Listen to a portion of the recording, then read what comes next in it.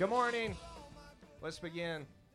We were given a little bit of time this morning because of the potluck, so we were a little bit delayed getting started out.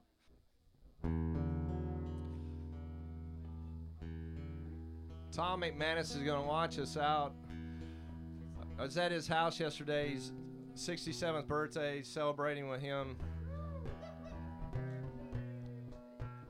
And Tom said, "What's the word of the Lord, Carol? What are you getting?" I said, "Psalms 43, and his eyes got bigger round than saucers." He said, "You're not going to believe this." He takes his phone out. He said, "I've also been in Psalms 43. And so I asked him to come up and launch us out in Psalms 43 this morning.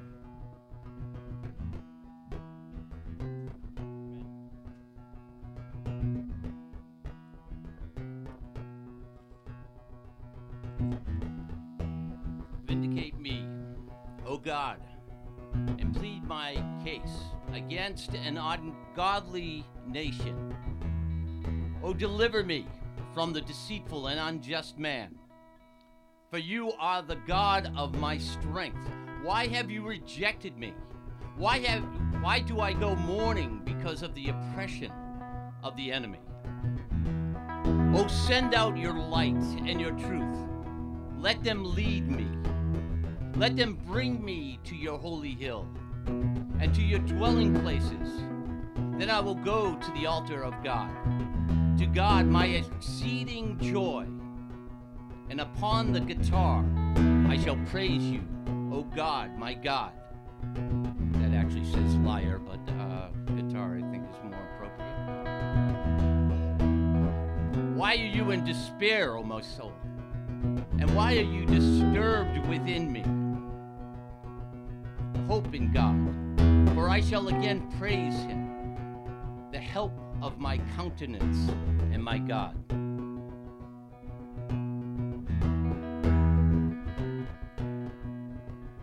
Bring me to your holy hill and to your dwelling places. Then I will go to the altar of God. That's where we're going. That's where we want to go. Do you want to go? Let's go together. Let's go to those places. Repeat after me. Oh, send out your light and your truth. Let them lead me. Be led by light and truth. We want to be led by light and truth. The Lord gave me this picture of being with Janie back many years ago in a deep forest by Cape Cod, and it was so dark in the forest that we could barely see the hand in front of us, and we had to walk this path in the middle of dark, and I was basically, I had one hand in front of me, just thinking I was gonna go walk right into a tree, and Janie said, "Just calm down," and she said, "If you look up at the sky was lighter than the darkness of the forest, and you could actually see the path because the trees had the path in them." So she said, "Look up, feel the sand because the path had sand on it, and move forward." And of course, in a Janie kind of way, she would just very easily go forward. And at first, I was just holding the back, but then released and trusted in the light, trusted in going on the path. And I believe that God wants us to trust in the light and the truth as we're seeking to go to his holy mountain, as we're seeking to go to his dwelling places, we're seeking to go to the altar of God.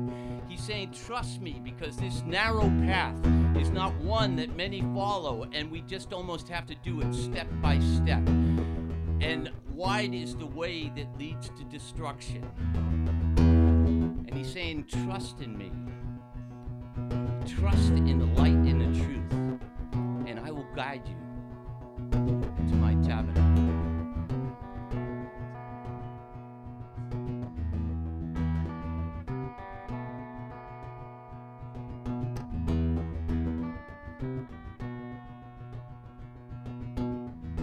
Why am I discouraged?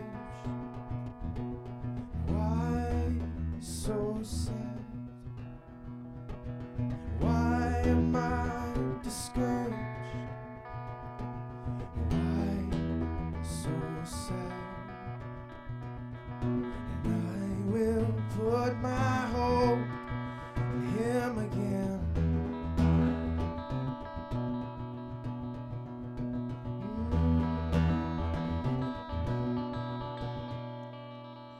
Why am I discouraged? Why so sad? Why am I discouraged? Why so sad? And I will put my hope, and I will put my trust, and I will put my hope, and I will put my trust, and I will put my faith, oh, in Him.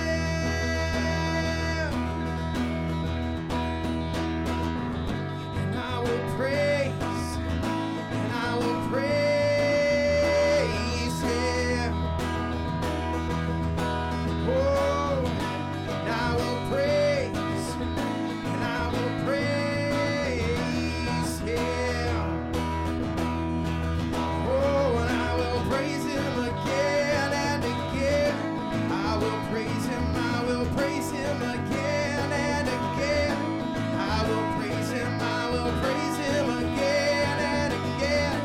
I will praise Him, I will praise Him again and again. I will praise Him.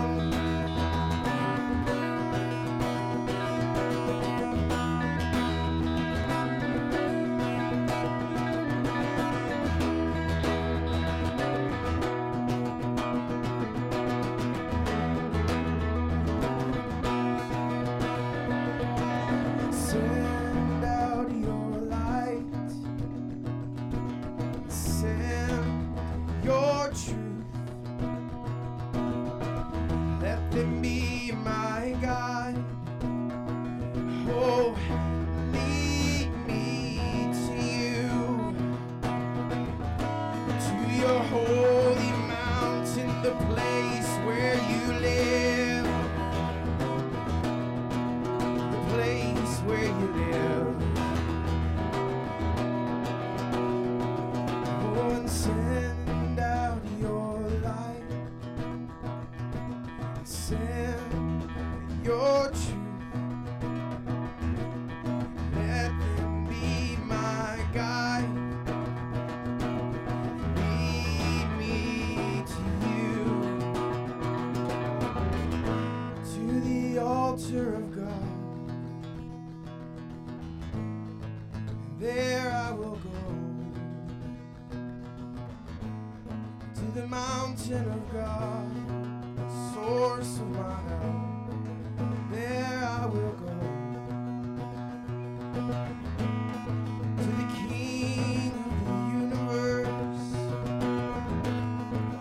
to my brother and friend, to the fatherless,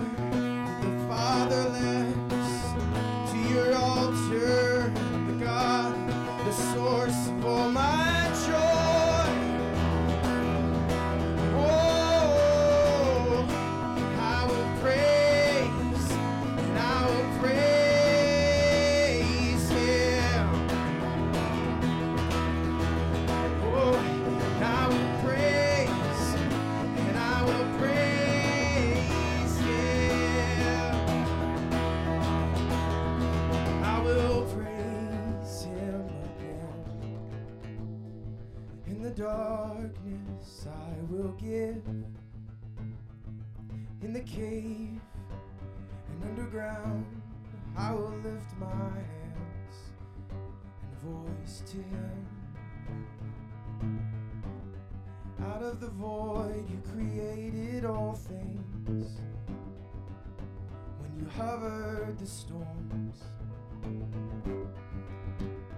to the altar I will give praise. My joy is in him. My joy is in him. My joy is in praising him. I will praise him again and again.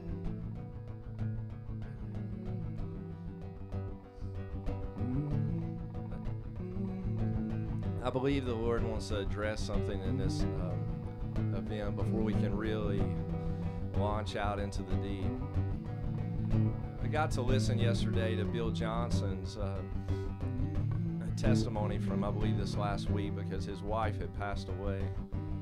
And it's a really wonderful marriage. And I was able to listen to his message yesterday with Kara. And we just sat on the bed, really, and I just wept.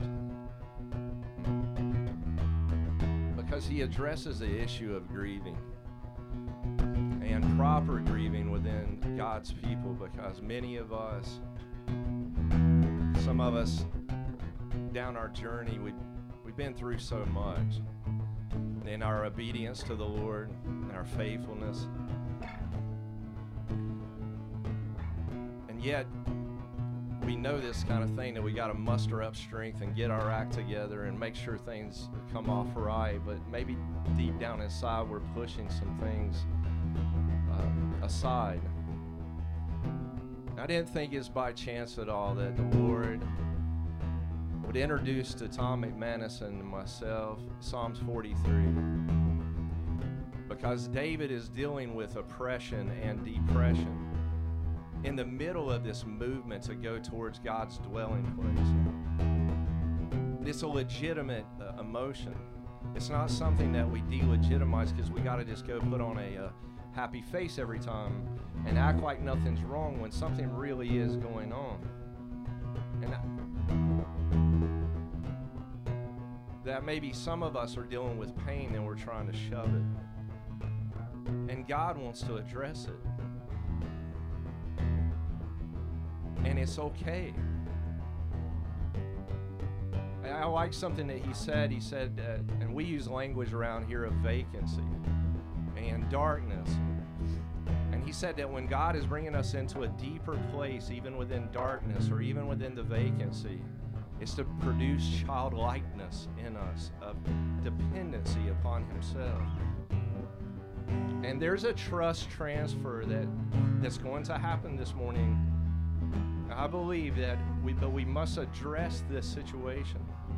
There's a trust transfer that has to happen in our heart, where we transfer this, maybe a background of pain, and we're going to hand it over to the Lord this morning and just let him have it. We've been faithful. You've been faithful. You said yes to him.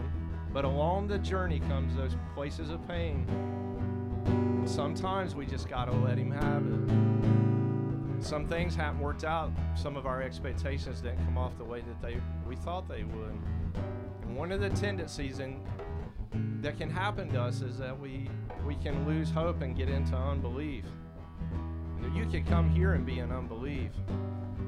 And you can come here and be in hope. But it's a choice in ourselves where we say, I'm going to trust you. After Jesus was raised from the dead, Mary Magdalene runs to the disciples. This is God's core team. This is Jesus' core team. He says he's been raised from the dead, and it says, and they did not believe her. And then later on, the two guys on the road to Emmaus, he's going to reveal himself to them. And they're going to go tell the disciples, and you know what the disciples do? They're afraid and they don't believe.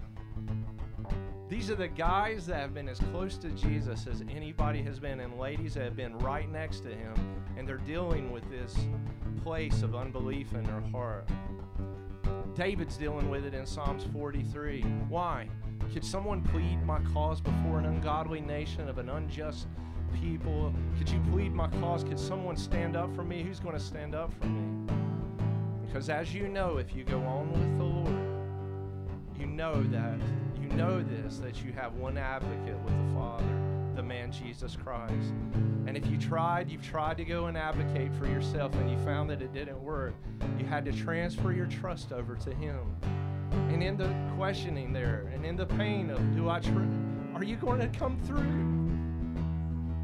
And some of us have had our expectations not be met, and we shut down. And we still can put on a face, and we can still say, I believe, but still something inside is hurting. Let's deal with it.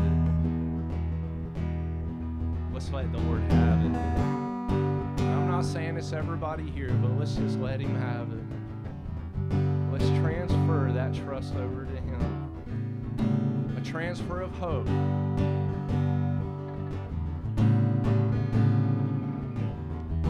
1 Thessalonians 4, listen to what he writes.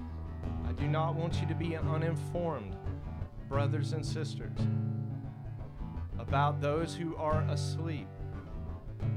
In the church, we know that means people who have passed on, right? We call it falling asleep. I don't want you to grieve like the rest who have no hope. I want you to grieve with hope. I don't want you to grieve like the rest that are in unbelief or have no hope. I want you to grieve as one who has hope, because I'm going to trust in your resurrection power to deliver. He said if there was no resurrection, we would be utmost miserable. If we believe that Jesus died and rose again, we also believe that God will bring Him those who have fallen asleep as Christians. I tell you the word of the Lord. Those of us who are alive, who are left until the coming of the Lord, will surely not go ahead of those who have fallen asleep. For the Lord is coming down from heaven.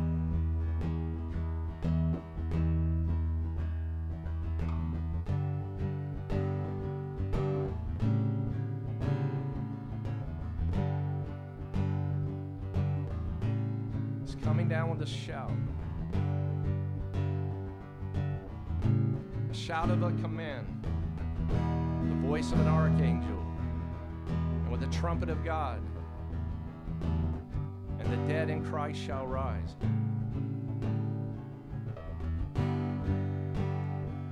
And those who are alive and are left will suddenly be caught up together with Him in the clouds to meet the Lord in the air. And so, we will always be with the Lord. Come on. Something that He's been saying this to me for a long time. Yes, there is a literal second coming, but there is a coming now. That's what we're experiencing in these events. We're experiencing the Lord coming down. The glory cloud has been coming down over this pavilion because there's a transfer of trust that's happening in you to Him.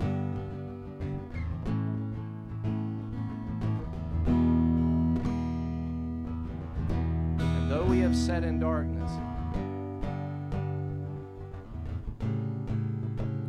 though our enemy has exalted himself over us and gloated over us, we shall rise and meet Him in the air. Listen, today.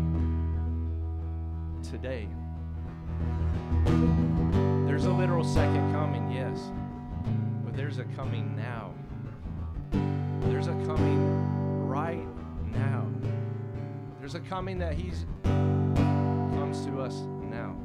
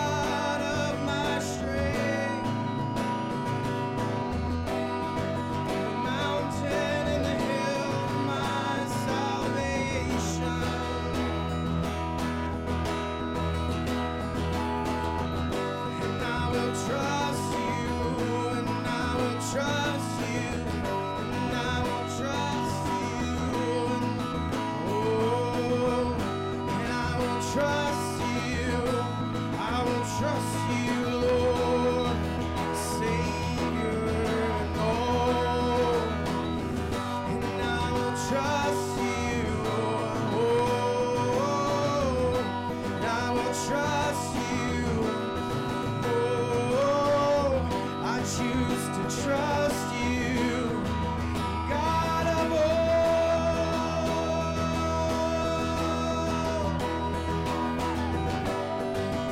10,000 may fall at my right, oh, 10,000 may fall at my left, but I will trust the God of my salvation to the end, to the end. Oh, on the precipice, I will trust you. Down in the valley, I will trust you. When everything seems to be going opposite, I will trust you, Lord. Oh, and His word breaks the cedars, and His voice shakes like thunder. And even though I can't see the storm, I will trust you, Lord. I will trust you again and again and again. Even when I falter, I will trust you again and again, again. Even when I falter, I will trust you again and again. Oh, the horn of my salvation, the horn of my salvation, the horn of my salvation. Let it sound, let it sound, the horn of my rescue. You will rescue me, you will rescue me. I will trust you, Lord, I will trust you, Lord, and not love my life unto death. I will trust you, Lord, I will trust you, I will trust you, Lord. Oh, I will praise you again and again. I will praise you, I will praise you again and again. I will praise you, I will praise you again and again. Oh,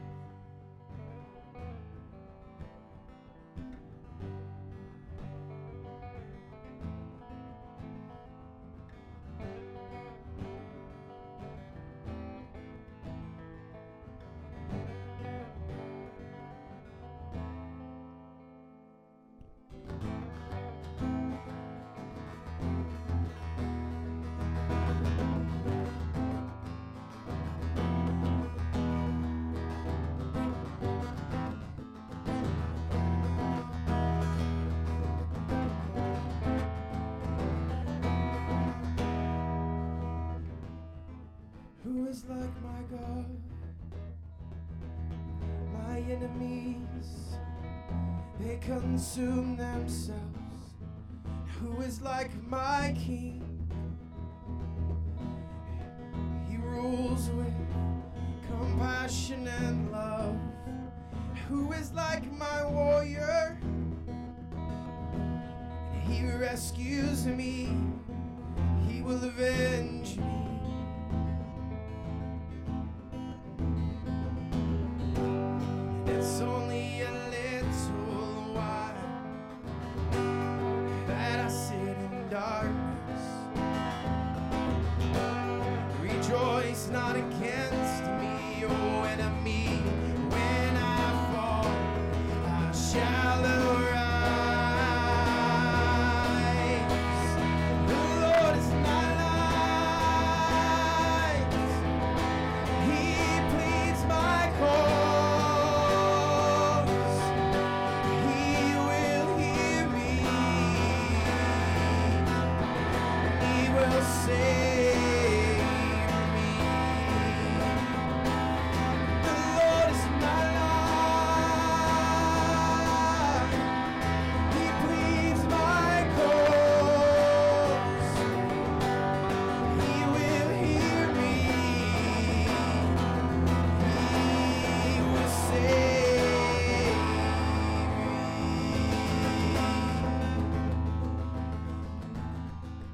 Who is like my Lord? He is the light. He is the light of the world. Who is like my judge? He took my sins to death once and for all. Who is like my love? He wants to know me. He wants to know me intimately.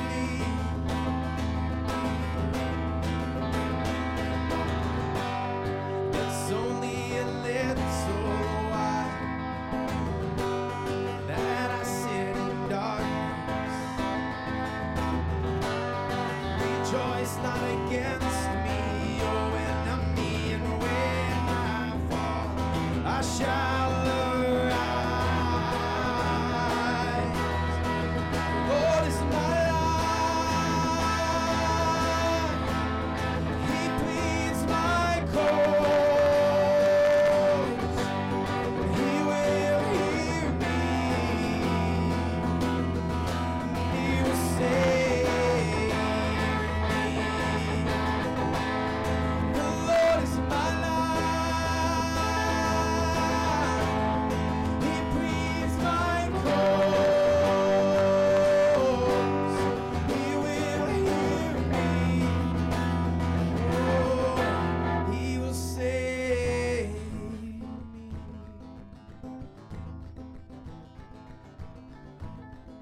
His ear is not deaf. He will always hear. He will always hear. His ear is not deaf.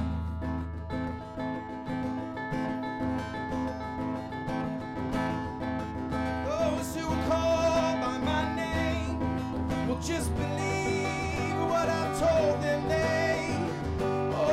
They will mount up with wings as eagles. Oh, if they humble themselves and pray.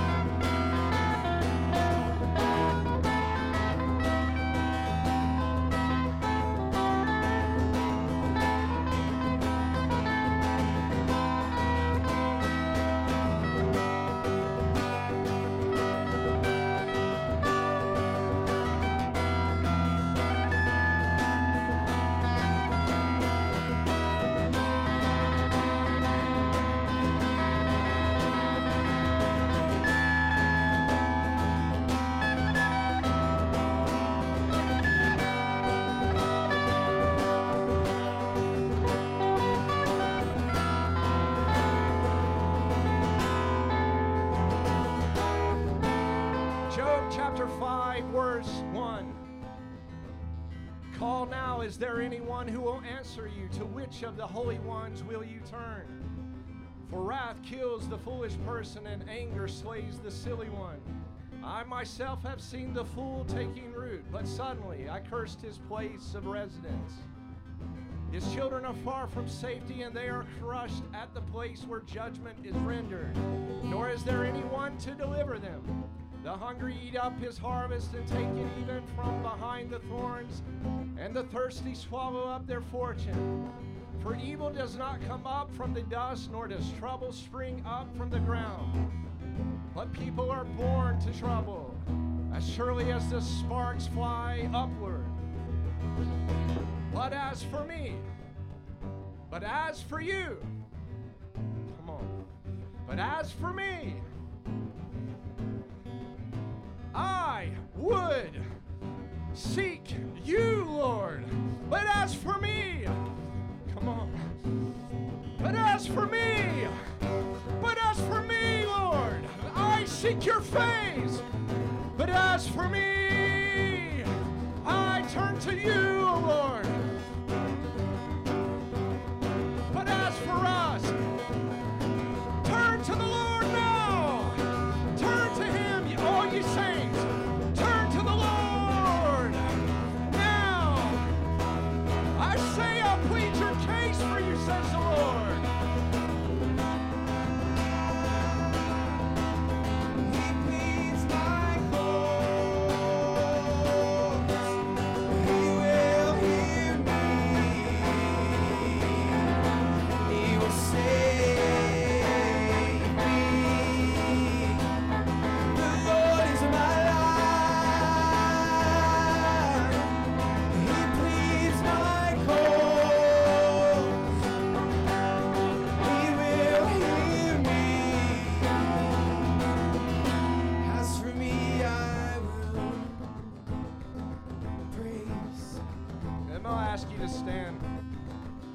Stand together.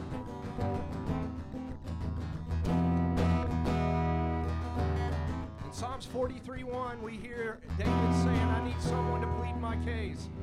In Psalms 29, when the voice comes through and breaks the cedars, he's asking, will you plead my case? And in Job chapter 5, verse 1, there's a pleading right now before the courtroom of heaven. Now, on behalf of this nation and this nation's situation, we must enter into this with the Lord. Enter into this now with the Lord. We're asking you for this nation, Lord. For an awakening to come, Lord. Like Daniel, Lord, forgive us of our sins. Forgive us, Lord, for our nation's sins, Lord.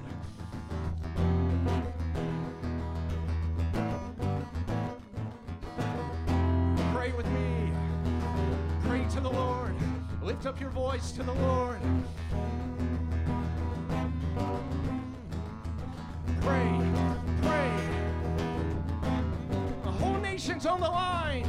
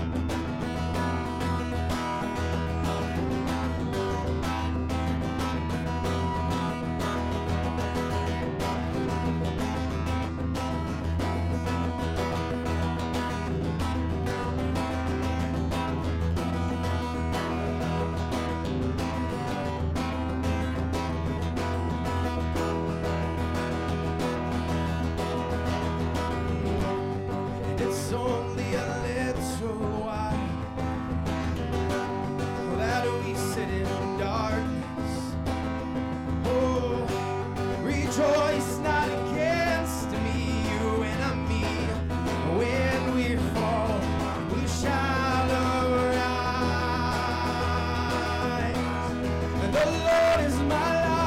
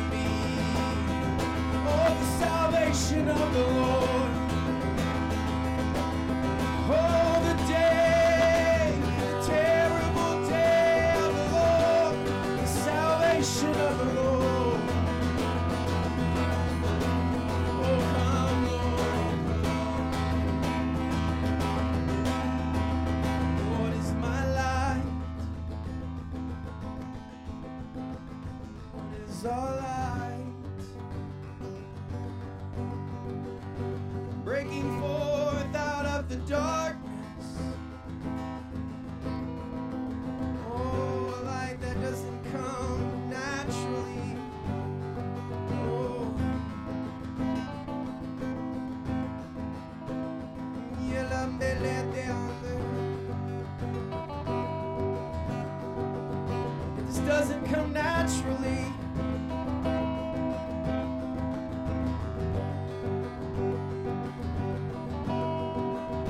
This doesn't come naturally. It's not a natural thing. It's supernatural. It's outside of this world. Supernatural is a light that breaks forth and shines out of the darkness. Oh, it's not just fixing a few little problems. It's come and dying and being reborn into a new life.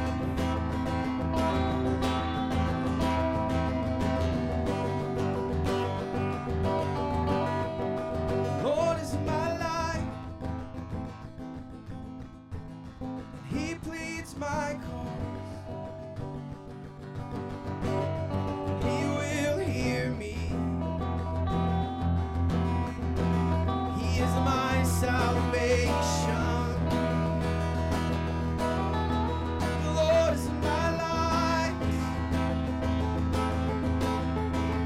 Oh, He is my life. Oh, He will hear me. Oh, when I sing, when I shout, when I pray, when I lift my voice and pray. Oh, when I bow down, He will plead.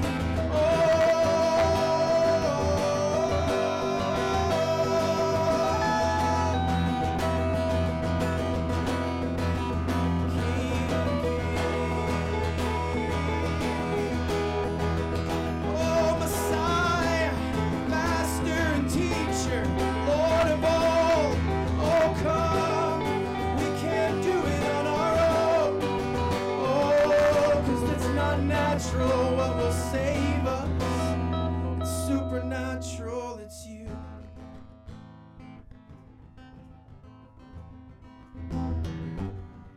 It's only a little while that I sit in darkness. Rejoice not against me, your enemy. When I fall, I shall arise. Oh, enemy, do you remember the day?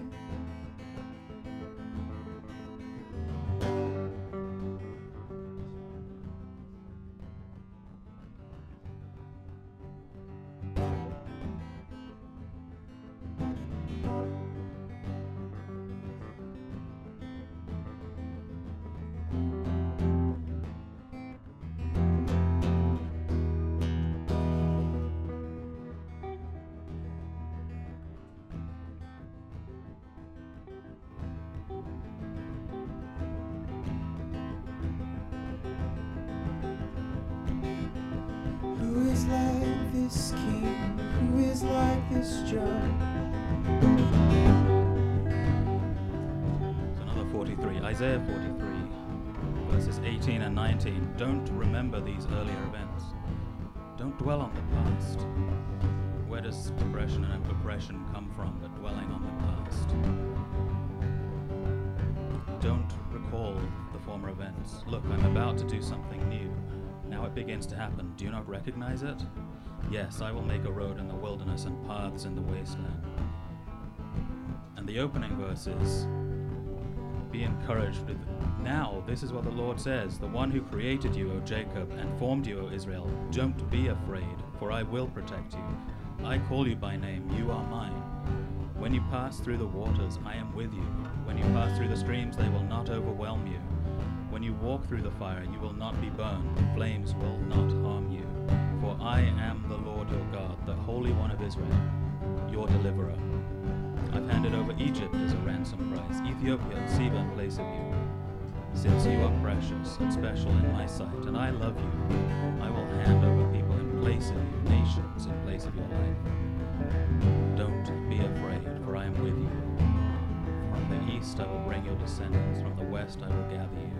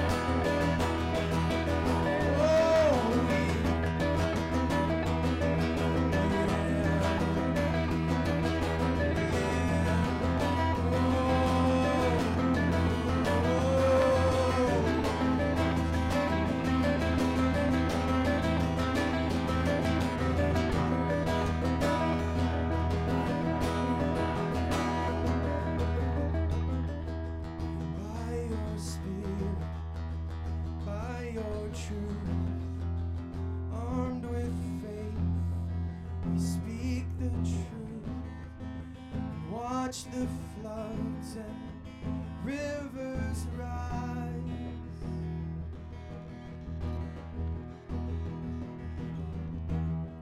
A torrent of glory in the wave of your presence.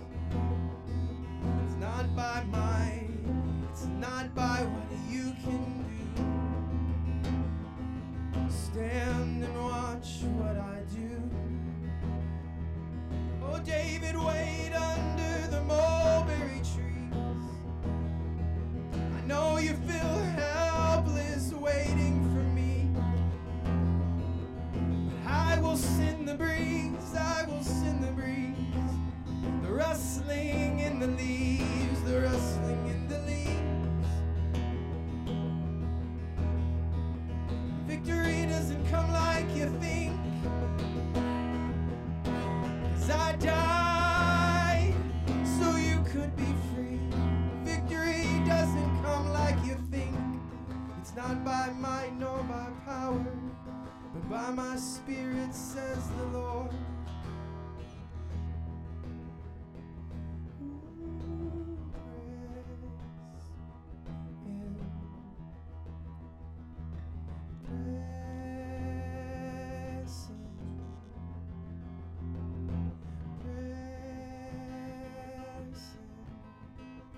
Don't shrink back. Let's take a deep breath and stoke the fire.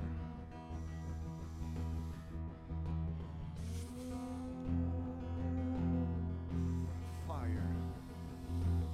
Holy Spirit, fire. Holy fire.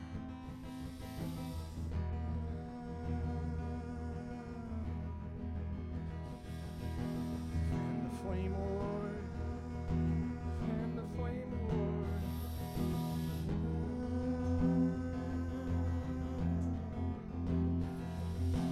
Glory, glory,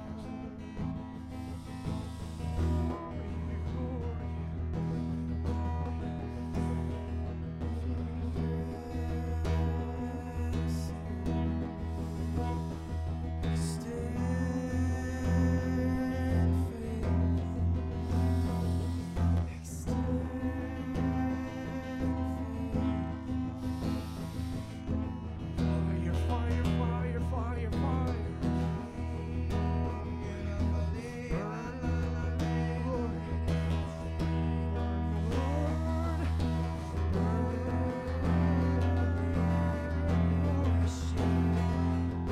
Release a ruach, Holy Spirit.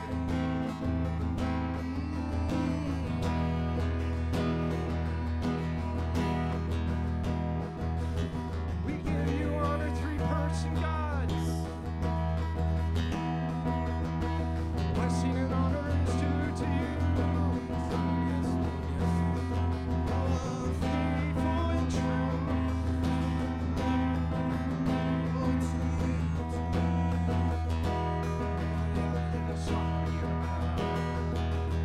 The blessing and honor.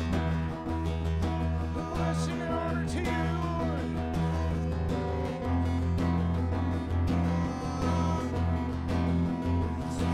Fire, fire, fire. Fire. Burn, burn, burn.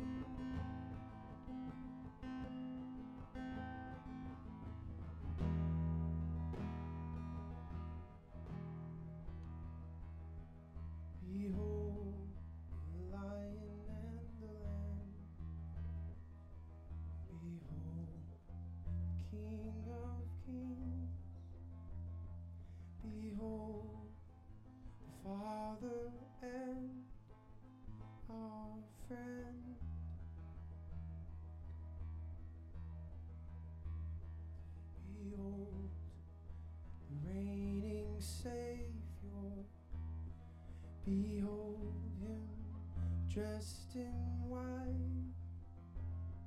Behold, he's dipped in blood. The emperor. All blessing and honor, all glory and power be unto you, Lord, be unto you, Lord, for all to come.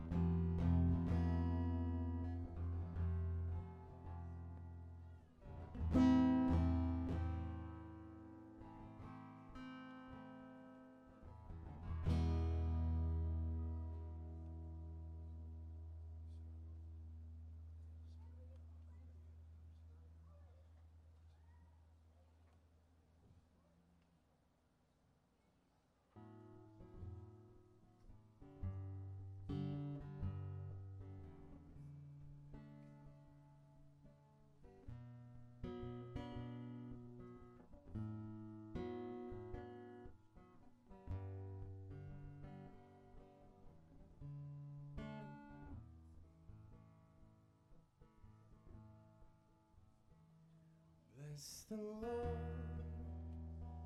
bless the Lord, hallelujah.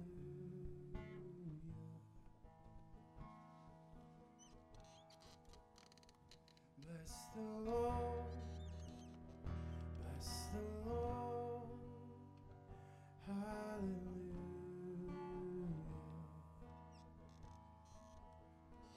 Bless the Lord, bless the Lord, hallelujah.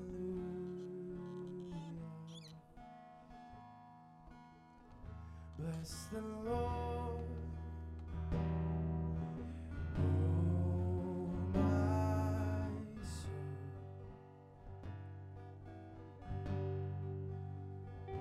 Bless the Lord, bless the Lord, hallelujah.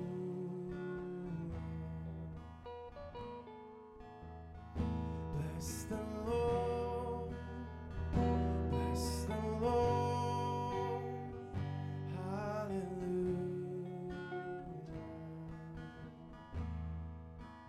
Bless the Lord, bless the Lord, hallelujah.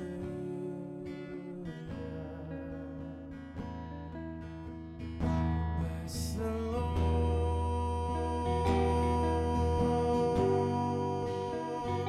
hallelujah. Bless the Lord, oh my soul, bless his holy name. Bless the Lord, bless the Lord, hallelujah.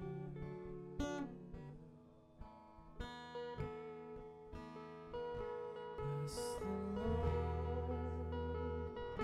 bless the Lord. Lift your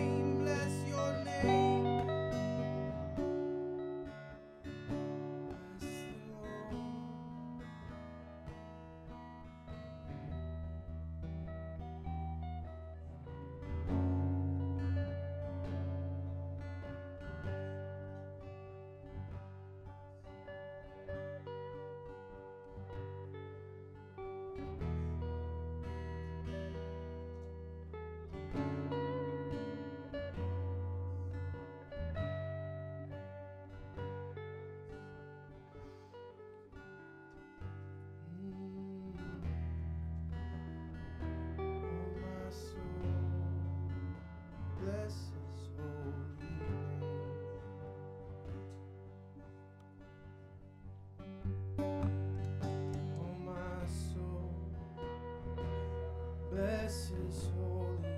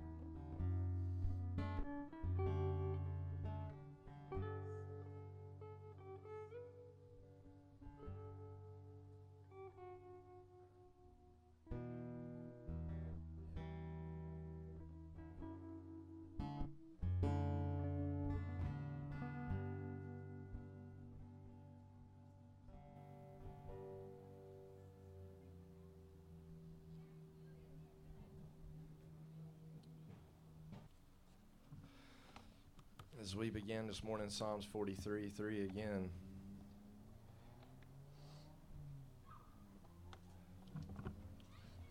David had wrote in Mahanaim or Mahanaim or however you say it.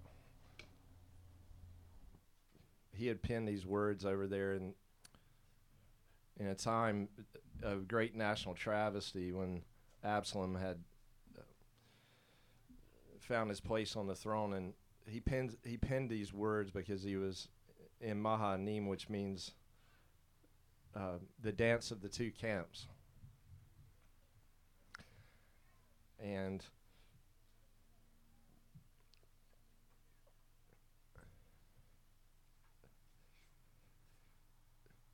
he knew that he needed a impartation of light in the middle of that dark place to take him back across the brook Kidron to set up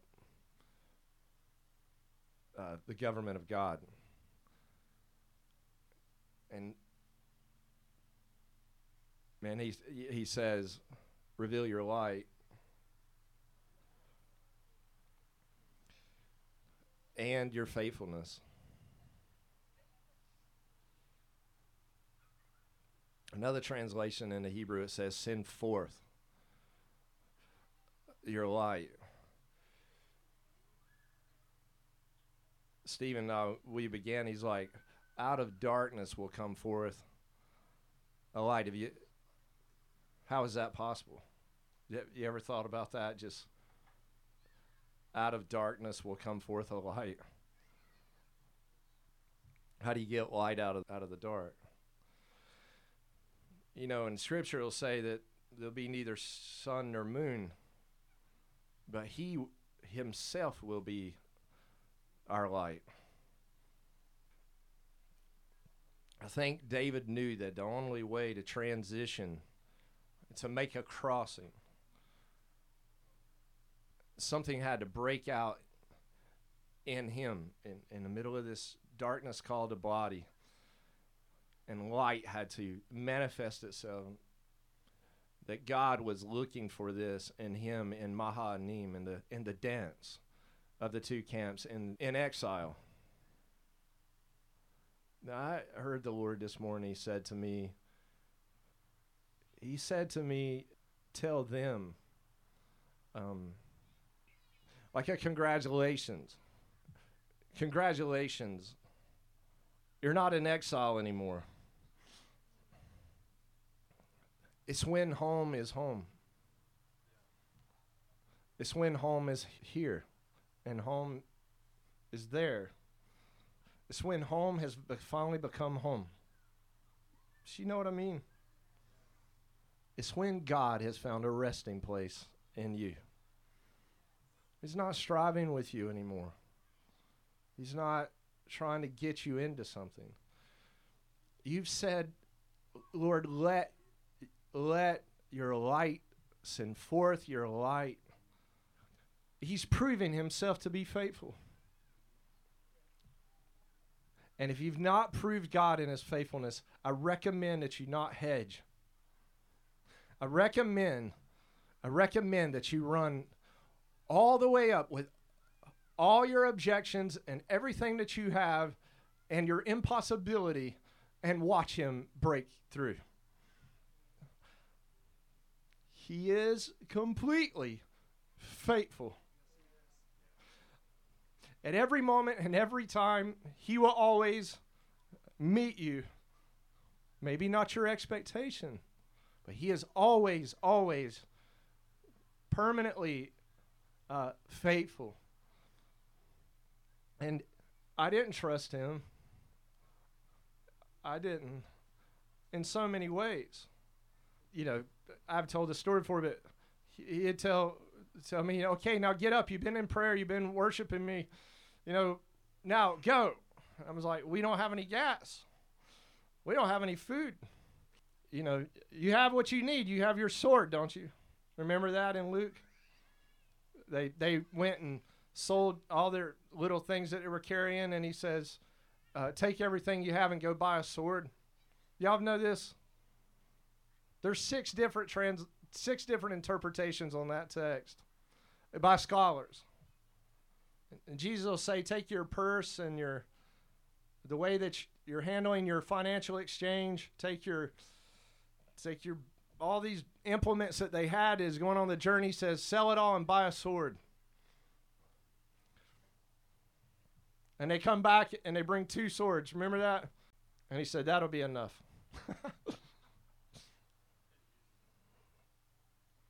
You don't need anything else but God's word. You don't need to go on anything else but the very word of God. You don't need a pat on the back. You don't need some other support system that's telling you this is how this is going to work. What you need is the very word of God. That's all you need. I suffered you to hunger in the exile in the wilderness so that you would know man doesn't live by bread alone, but by every word that proceeds out of God's mouth. And that God in some way would take his Logos and make it into Rhema in us. And the word would become flesh and dwell. You don't need anything else but a sword. What? The sword of the Spirit, which is the word of God. And the word that dwells richly in you, the word, you breathe in the word. You know him so intimately because he's with you. What else do you need? And he's proves himself in his faithfulness to us. And David says, he says this because this is what he needed to go back, to go and cross that brook Kidron. The darkness had been great, maybe even in his own soul, even for all these years, and and in some way had spawned Absalom.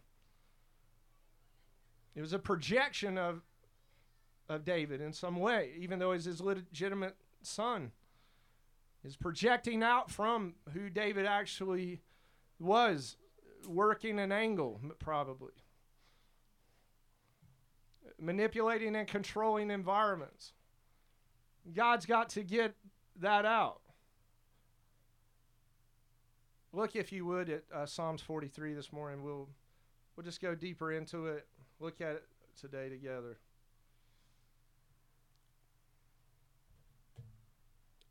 You probably could say that, have we not, or are we not in the dance of two camps? They're called the Blues and the Reds. The Crown Reaper came to expose everything. You know what I'm saying? The Crown Virus. It came as an exposing agent. It exposed the hypocrisy of the blue and the red.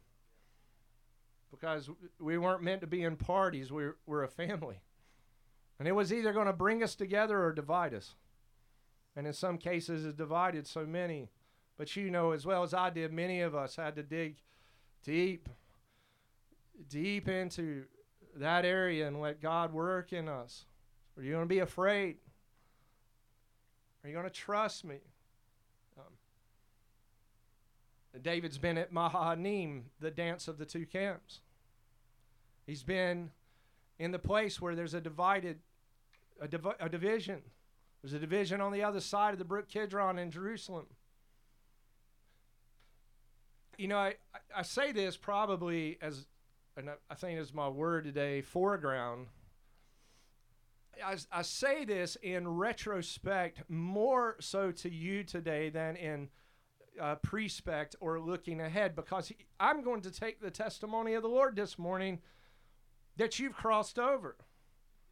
I have to take his testimony. I'm not here to pronounce anything but his word, but he told me that. He said, tell them that they're out of exile. And you know that it is improper of you to pick up a wilderness conversation for any longer. You're going to have to disconnect yourself from a wilderness mindset, for you are the people of promise. You are the people of the resurrection.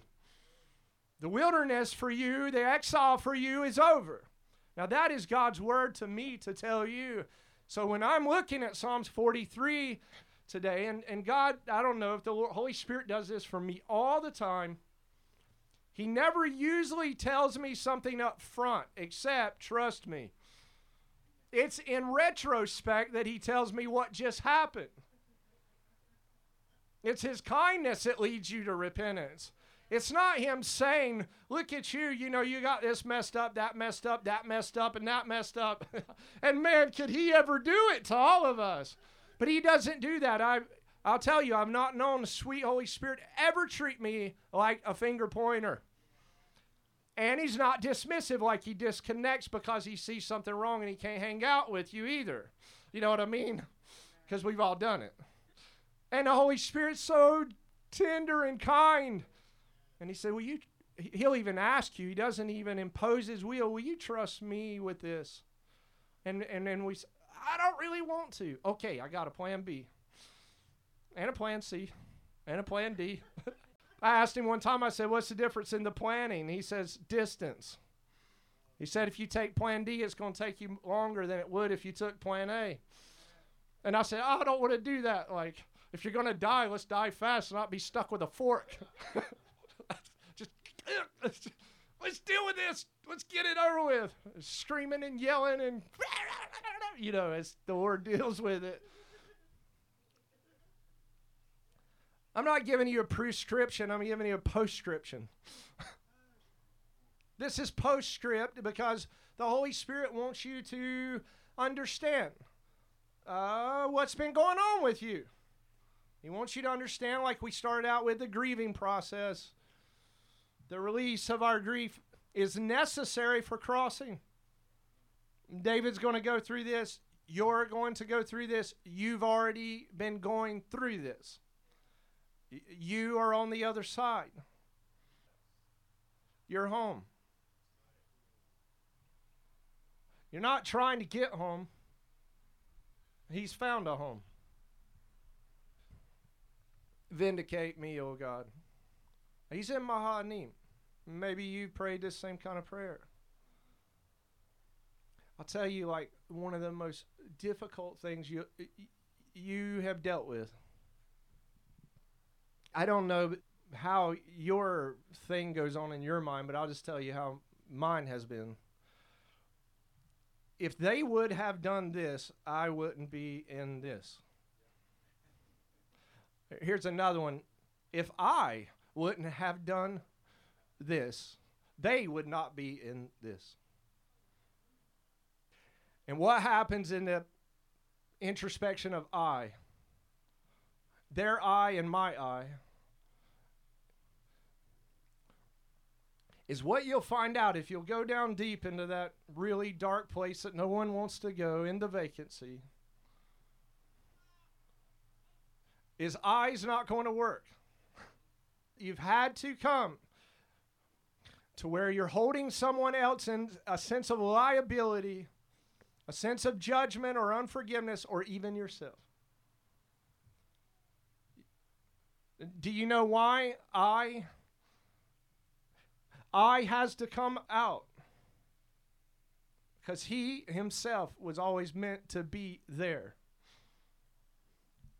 But I did this. I've done that. They've done this.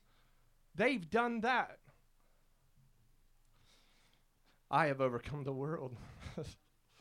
Oh, man. Jesus. This is the victory that overcomes the world, even our faith. And you're giving command to your soul. Soul. We got these buttons on our bed. It was purchased for us. And this last week, I was looking at it because Manasseh, our son, he went in there and he took some comb or something. He broke one of the buttons, and stuff like that just absolutely aggravates the living daylights out of me. Like, we just got the bed. It's really in order and everything. And it's... And the little brown button from Pottery Barn, where are you going to find that thing? And it's just missing. It's got a button on either side, but one's in the middle. It's not there. And we're like, well, we got to order another one. And the Lord's like, that's what I'm looking for. I'm looking for it. Even your son did this. Manasseh means causing one to forget the toils of your father's house. I'm wanting to take I out of the middle of this and put me there.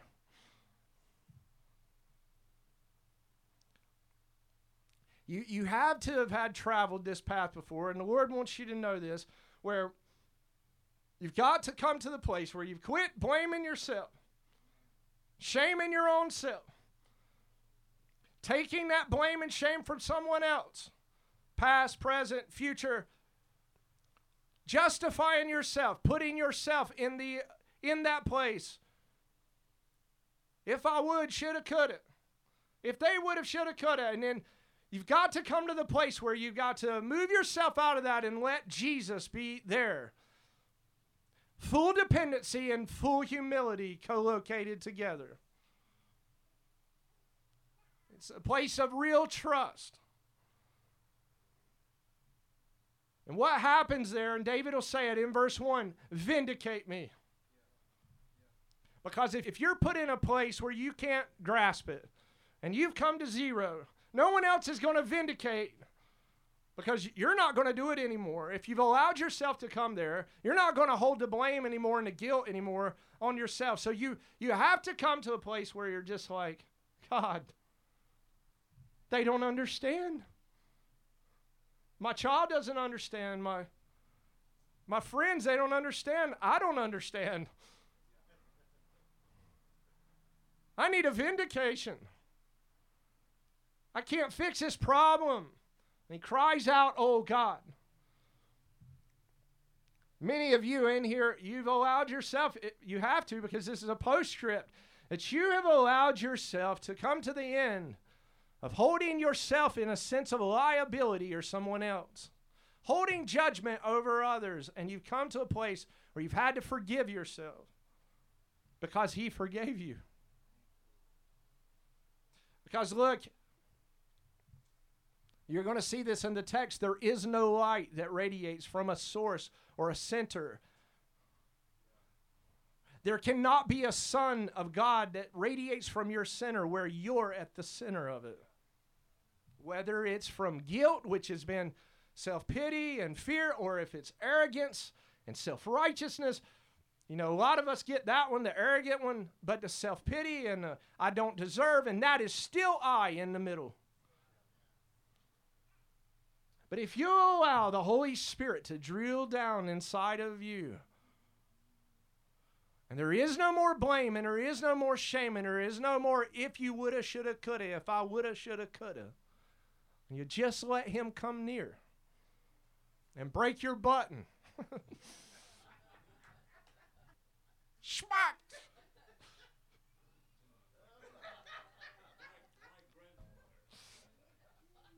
Fight for me against Manasseh. No, I'm just playing.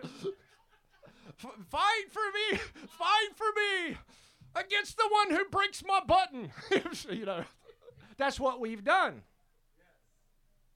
We thought that the person or the situation that was representing against us, and we all have this, every single one of us have that thing, or that person, or that situation that is rubbing us, you know,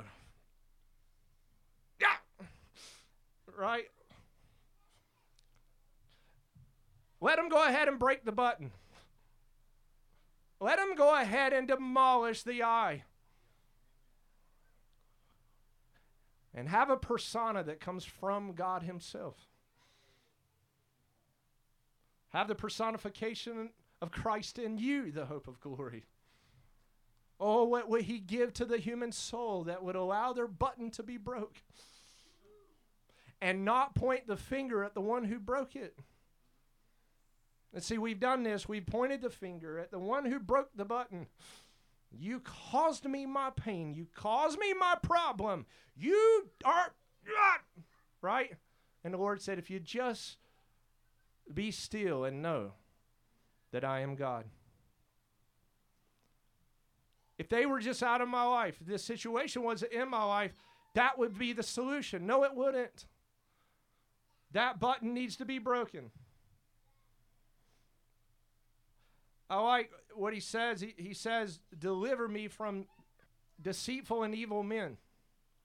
Another translation says, deceitful and unjust men. And you heard this. If you didn't last week, you can listen to it on SoundCloud at Galactic Progeny. But listen to last week on 2 Corinthians 4 in relationship to Paul. But he was saying that as far as I know, my conscience is clear. That I don't want any deception in me. I don't want some base layer of deception in me at all. I don't want to be unjust in the least bit. I want justice to prevail in a righteous way in me. And I think that David is saying, deliver me from any deception. I don't want deception in my life. I want truth and faithfulness there. I want you to go down to the very core of this. David knows this, and it's in the Psalms or Proverbs, I believe it says, and maybe y'all know where this is at, but he says, when a man's ways please the Lord, he makes even his enemies to be at peace with him. All those button breakers. When a man's ways please the Lord, he makes even your enemy to be at peace with you. Now, here's the thing. You got to go on the line for that. You got to trust God's word in that. Apparently, Lucifer's sitting there at the table.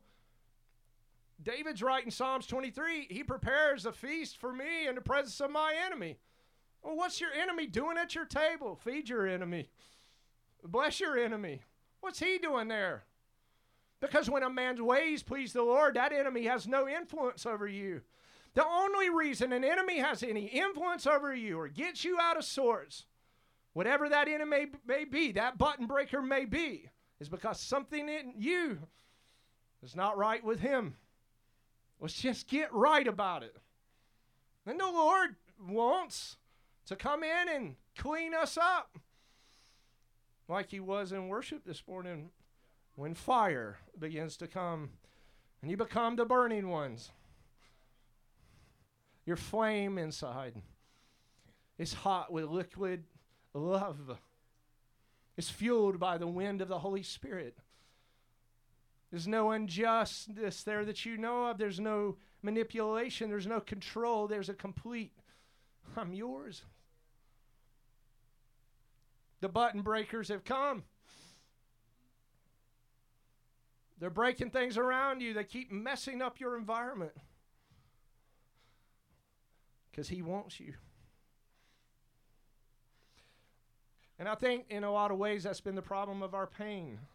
And we've misinterpreted pain. Because we thought the button breaker was the cause of it.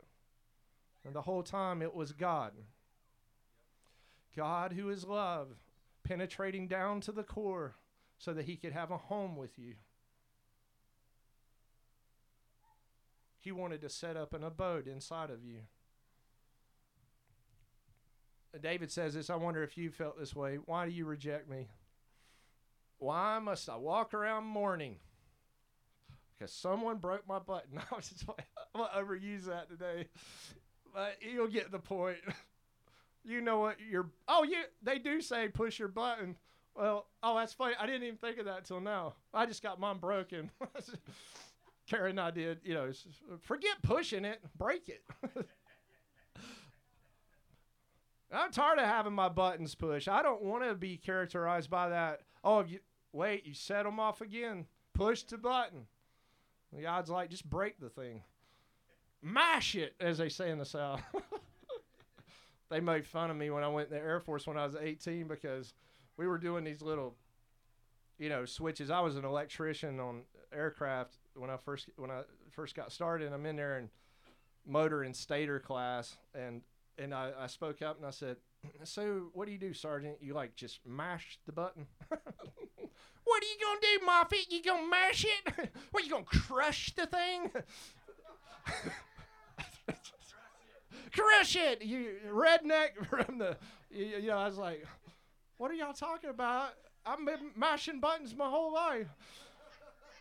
I didn't know that was wrong. I was like, I know it's a TV show, but I didn't know that it was wrong to say that. Just press the button, Moffett, press the button. I was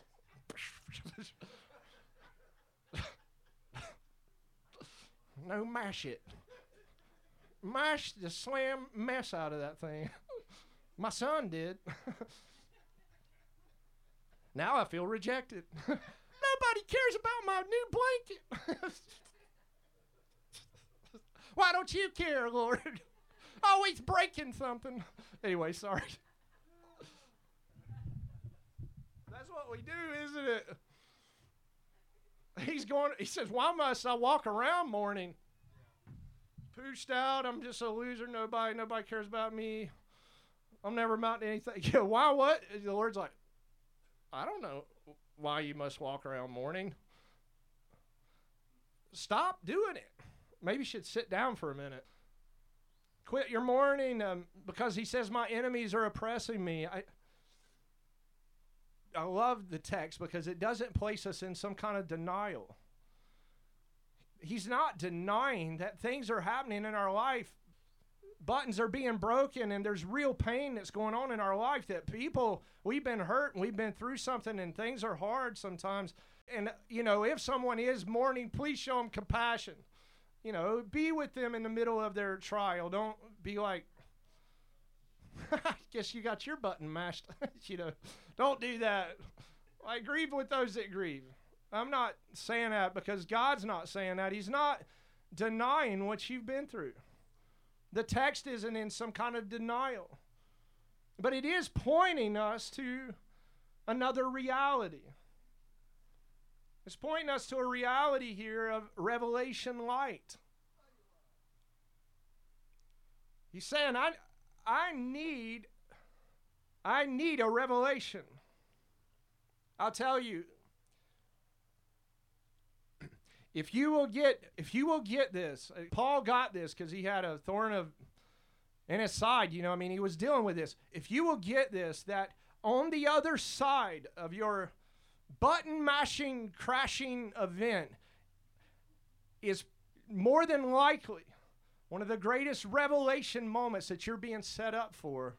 If you can get a hold of this, you'll see that there is always a promise, yes, that is sitting on the other side of this place that we've undone. God has a promise he's wanting to deliver. And I tell you, it's really important that you translate this right with the Lord, because you can go around mourning and spend your whole week mourning and your ups and downs all night mourning and be in the middle of that and miss the revelation of light. I'll be really freaking honest with you. Almost all the preaching I've done has been this mechanism. Everything I've learned about God has come on the back end of a broken button. I want to hear that, Carol. Well, you might as well, because you've already been going through it. This is your postscript. I need a revelation of light. And what I find interesting in the text is revelation is something that is received, but then he says something interesting. In the Hebrew, it says, send forth your light. And so there's not just the internalization of light here, like a light soaker. I'm going to soak up all the light of revelation for me. He's saying,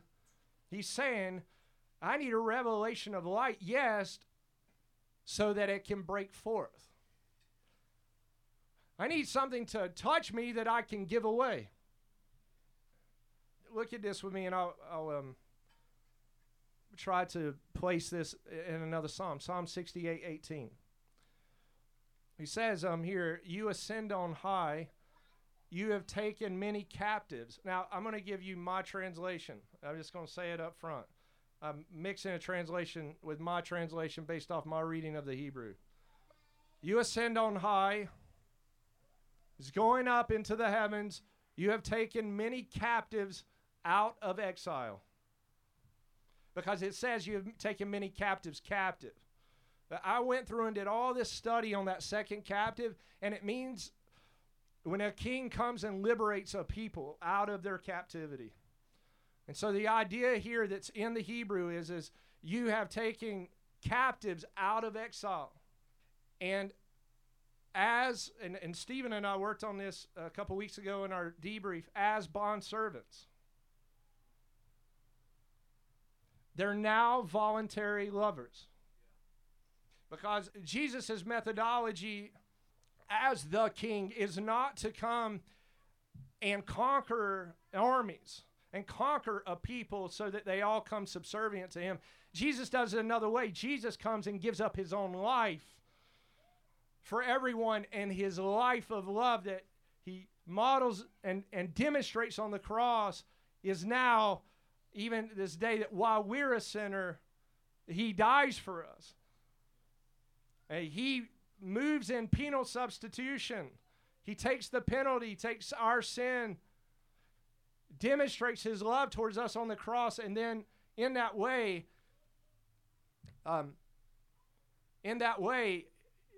he conquers. Because why? Because we become voluntary lovers. God will never impose his will on you. And he, like I said earlier, and he'll never get so aggravated with you that he'll disconnect from you.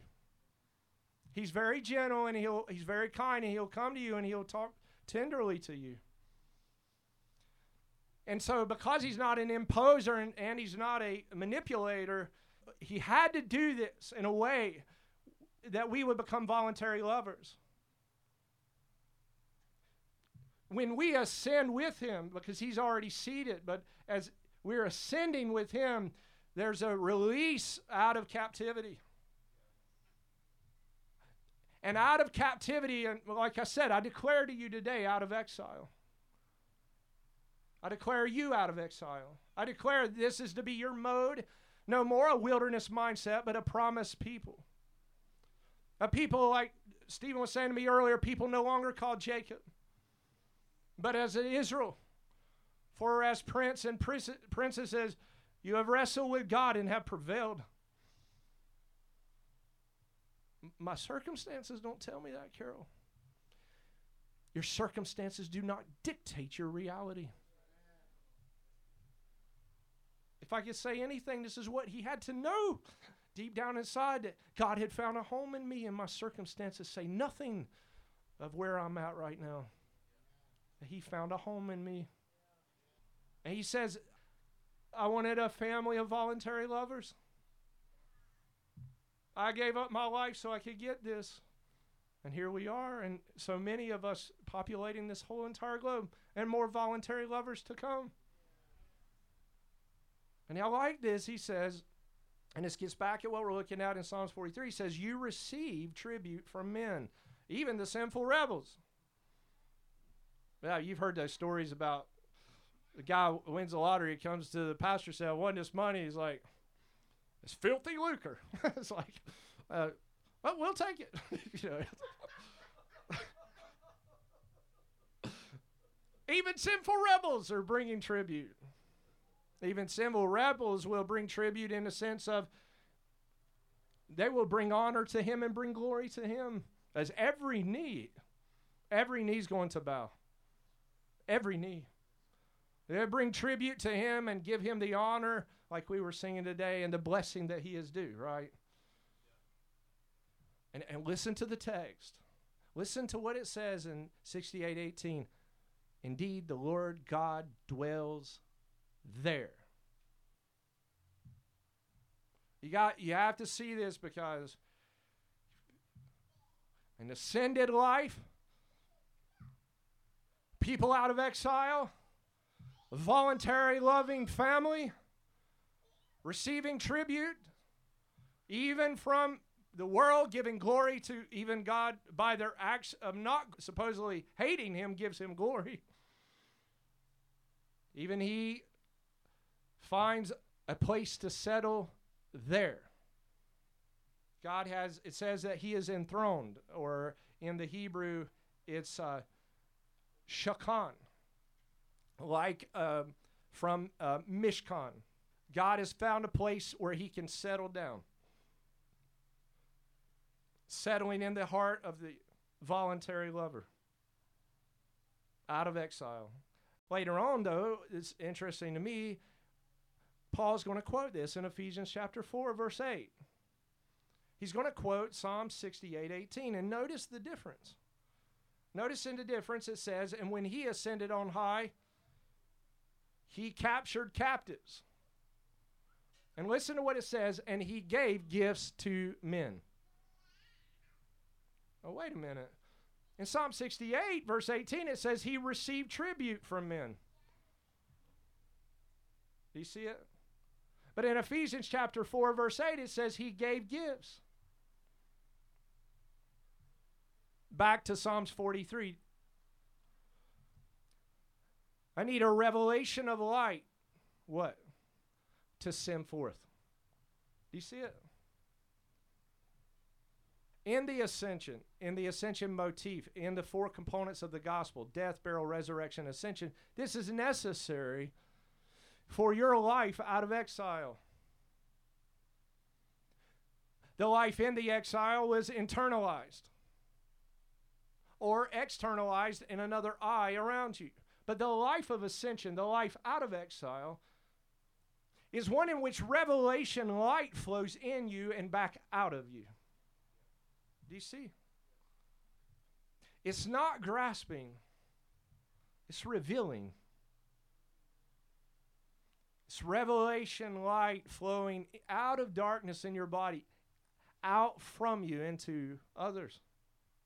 This is like the component of exile, because what we had done in the fall, we had got so introspective and started to begin to be self-absorbed and got so egocentric. And it turned so insular, even in the church. And we had looked at our sins, and we had studied other people's sins. And it's debilitating God's people. It's debilitated you. It's debilitated me. And we have made judgments according to the flesh. And we had looked at the circumstance and let that dictate us. and dictate what our life story is. And as you hear last week's message, we let that narrative guide us instead of the Teva narrative. The narrative that is not made with man's hands. The narrative that we didn't design. And it's only possible in the Teva narrative that he would have the full determination of your life.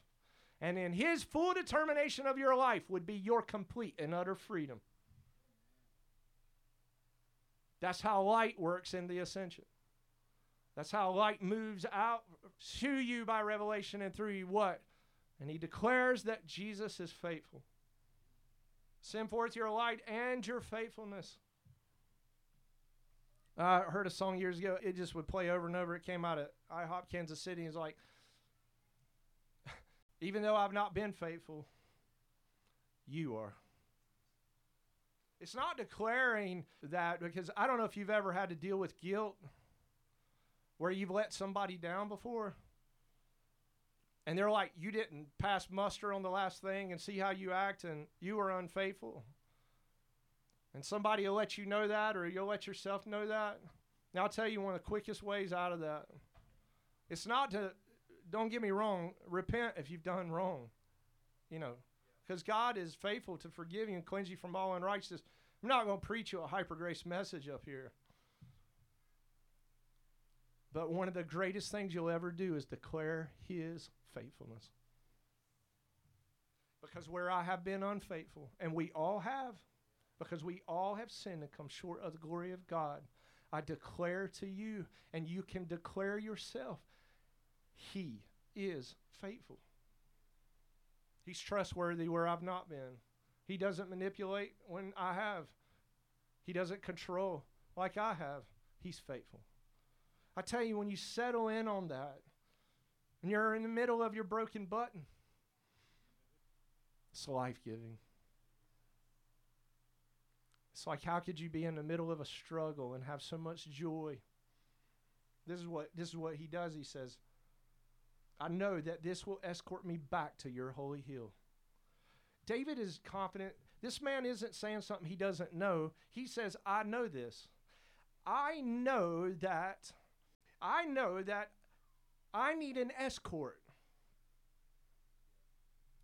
I know that I need to be escorted out of the dimension of my circumstance here now. I know that it's telling me something different. I know that my button's been smashed. I don't like what's going on, but I know how to get an escort. I know how to get propelled. I learned this in my early days, killing a lion and a bear, defeating Goliath. I learned years ago how to get escorted in the middle of my circumstance right into Zion, the place where heaven and earth is. I learned an escort methodology. Now I would have, and you have postscript,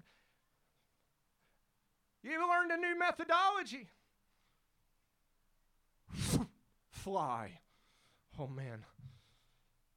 I didn't know anything about this until God taught me through lots of broken buttons. I wanted you in Zion with me. I want you seated with me in heavenly places. You already are. I want you to know it. It'll escort me back to Zion. And listen to this. Watch this. It's in Psalm 68:18. To the place where you live. We've been trying to go home because we've been in exile. And God says, I am home. In the text, it's called the Mishkanote in the Hebrew. That's what his house is called, the Mishkanote. It's his dwelling place, his tabernacle, it's his home. I'm going to go to Zion, and I'm going to go to your house. Hey, Zacchaeus, come down out of that tree. We're going to your house. I'm at home. Now you're going to learn to be at home with me. Right? I love this, and this is what is happening here. This is what can happen in a cave, a closet, a cathedral, or a castle. It does not matter. I will go to the altar of God. This is the God who gives me ecstatic joy. And I'm going to express my thanks to you. I'm going to express it with the guitar. In his case, a harp. On some stringed instrument, in some way, he realized that all his joy was wrapped up in going to Daddy's home. The Lord will have you know this. He'll have you know this before he'll settle things. He would want you to know this before he'd settle things in the natural dimension for you. He tells them in Haggai that, why do you pay attention to your panel houses? You have bags with holes in it. Go build the house of the Lord. Haggai 2, right? You see this all throughout the text. Seek ye first the kingdom of God and his righteousness, and all these things shall be added to you. And I'm sure you can think of many more. But God is telling David, he'll say, if you'll build my house, I'll build yours. I thought for years it was a facility. I'll be honest with you. I thought it was a place. No, it's his person. Let me declare that to you. It's himself living his life in you, Christ in you, the hope of glory. You want your outward situation, your button smashing situation settled? Go to Daddy's home. You want to see the chaos resolved in your family and your extended family and your loved ones? You want to see it dealt with? Go home to Papa. Go where he's at. Go hang out with him. Go hang out in his home. Because when you do, you're out of exile. You're going to have the greatest ecstatic joy that you'll ever know. You don't have to wonder anymore. Now the expression or the idiom, I think saying idiom a lot this last week, but Kara's like, use that word like 3 times. I was like, I just found out what it was. Idiom. I didn't know what it was. It's the expression, home is where Jesus is. In you. Christ in you. Then why are you so depressed? Oh, my soul, why are you so upset? This is what happens I'm closing this morning. He declares something with an emphatic exclamation point. David says this, wait for God. Why? Because the natural order of things, what's in heaven has to come to earth, and sometimes there's a delay. There's coming a time when there'll be no more delays.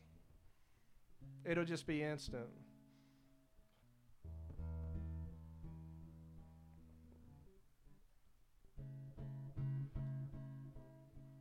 And I like this because I found this in my own Christian walk, and I want to encourage you with this. Is the last thing he says, but do not miss it, because earlier on he says, in verse 4, he says, I will give thanks to God.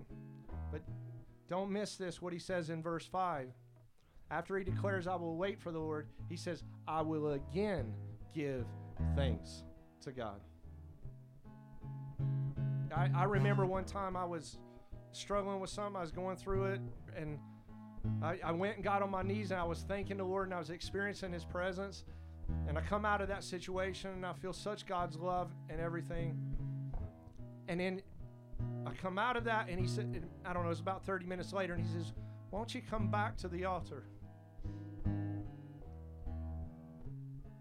Don't miss it.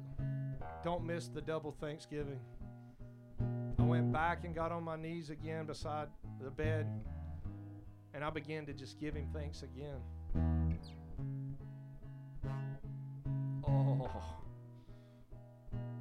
Oh, man. Oh, my Lord. Don't miss the double Thanksgiving.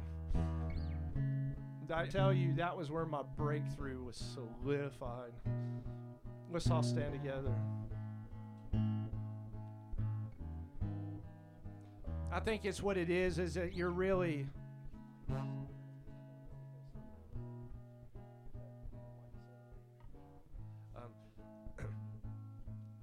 Because I'm going to thank him again for his saving intervention. I feel like this happens every Sunday.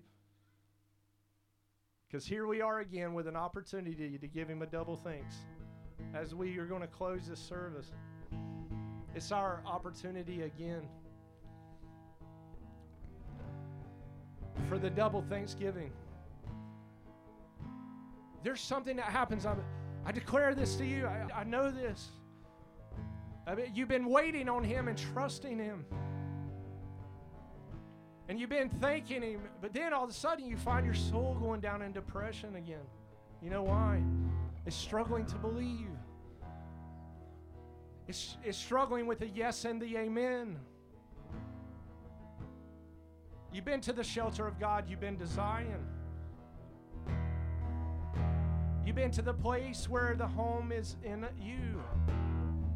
And then you're like, why am I still feeling discouraged and upset? Give thanks. Oh, I'm telling you. I've done this so many times. Breakthrough every time. Don't miss your opportunity today. Don't miss this as we magnify the Lord with me. And give him thanks again. And again. That's why it says in Zechariah that there will be shouts, not of just grace, but shouts of grace on grace. Because the soul says, I believe you, Lord, and you are my victory. All my springs are in you, Lord. All my hope is found in you. This is my violence to give him thanks. This is my aggressiveness. I will praise you, Lord, with my whole heart. I'll give you my whole self. It was a body that you wanted anyways, not sacrifice and offering, but me, so that you can have a home in me. Who is like this God? Who is like him? Faithful and true are you, Lord. Again I say, my soul is transported in you. I found my home, and you found your resting place in me. Breathe, O Church of the living God, out of exile. Though we've sat in darkness, we shall rise. The awakening is upon us. The awakening is real. Who is like our God?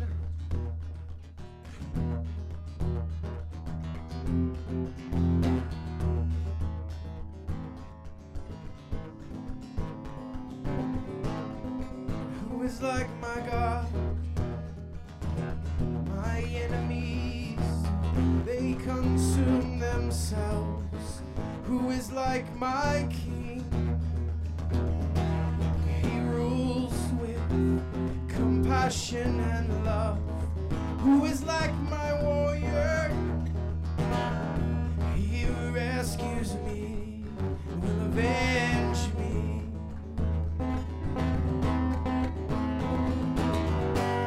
It's only a little while that I sit in darkness. Rejoice not against me, O enemy. When I fall, I shall arise. The Lord is my life. He pleads my cause. He will hear me. He will save me. The Lord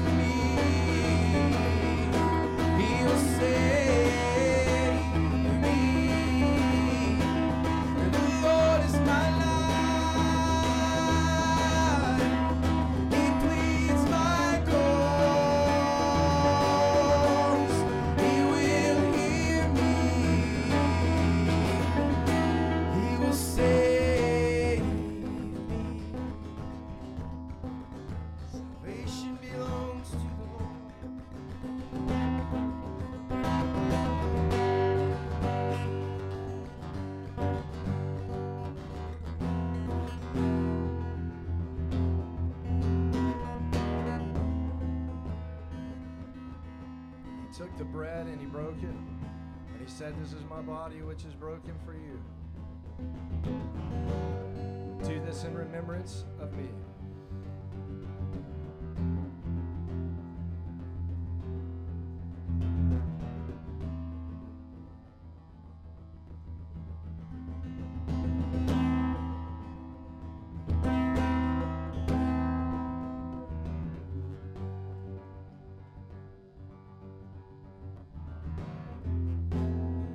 Took the cup and he said, "This is the blood of the new covenant which is poured out for you. Do this in remembrance of me."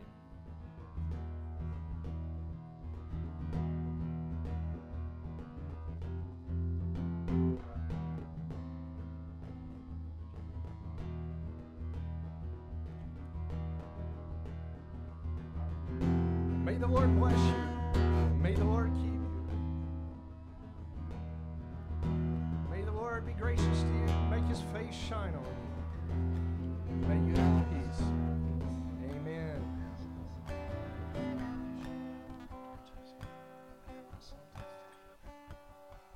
And I am his promised bride, and I'm destined to wear white, and my chest is full of hope, and a dress and veil as snow.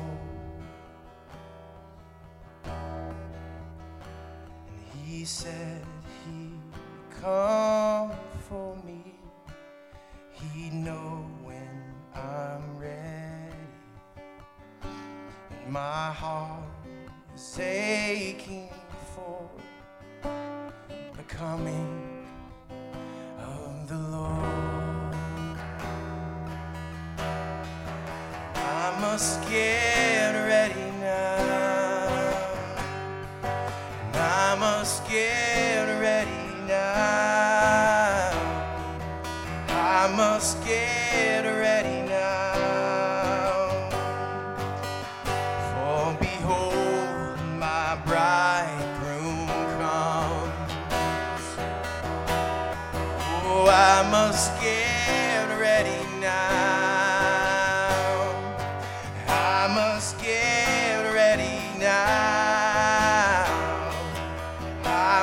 get ready now, for behold, my bridegroom comes.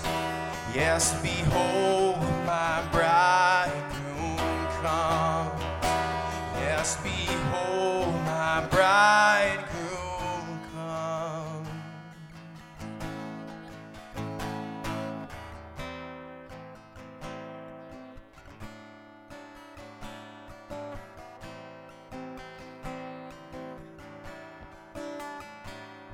My lamp is shining bright,